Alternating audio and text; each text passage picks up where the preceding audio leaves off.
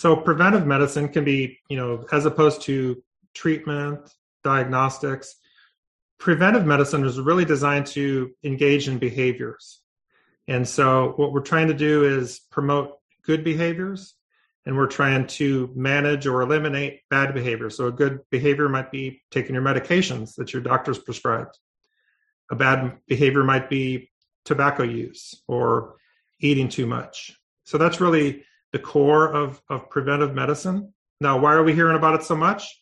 Well, honestly, the pandemic, COVID, has taught us all a lot about public health and epidemiology and the need for both treating conditions, whether it's an acute condition, a chronic condition, or an infectious disease, but also how do we prevent it? So, things like vaccinations, wearing masks, all of those things really are in the prevention category.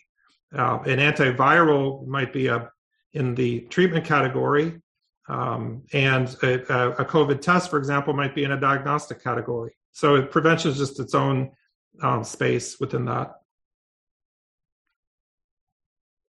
That's excellent. And so really, this is not a new topic as such. It's just getting a little bit more attention because of... We've been trying to prevent things throughout the ages. Sometimes the topic changes, but the reality is, we prevent, from being harmed, basically. We can be harmed by physical violence, by germs, or by things that break down inside our bodies.